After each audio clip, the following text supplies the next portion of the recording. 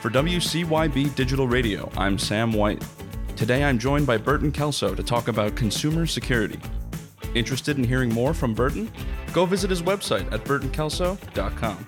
Burton, thanks so much for joining us. Thank you for having me.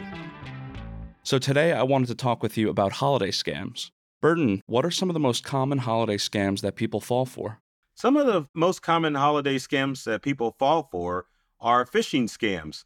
Phishing scams come in a variety of flavors, and that is email phishing, voice call phishing, which is called vishing, and then smishing, which is SMS or text messaging phishing scams.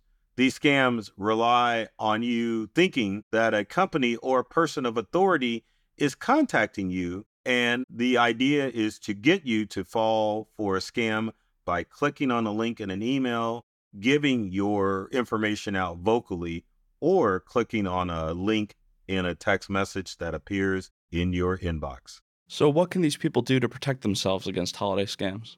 Well, the first thing that you need to do is to make sure that your information isn't floating on the dark web. Websites such as haveibeenpwned.com allow people to find out if their information's on the dark web, as well as using password vaults or password keepers. Both of these will send you alerts if you have a account that's on the web or even a password that's being used. Other ways is to make sure that for your online accounts that you're turning on two-factor authentication to prevent your online accounts from being hacked. And then finally, just trust your gut. If you think a scam or an email message that comes in and looks like a scam is too good to be true, don't fall for it and don't click on the link. Is there anything else you'd like to add?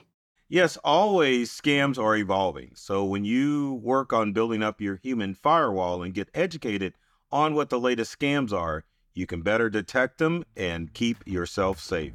Burton, thank you so much for coming on.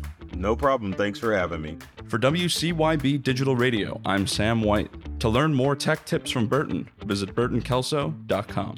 To hear more of our podcasts, go to cybercrime.radio.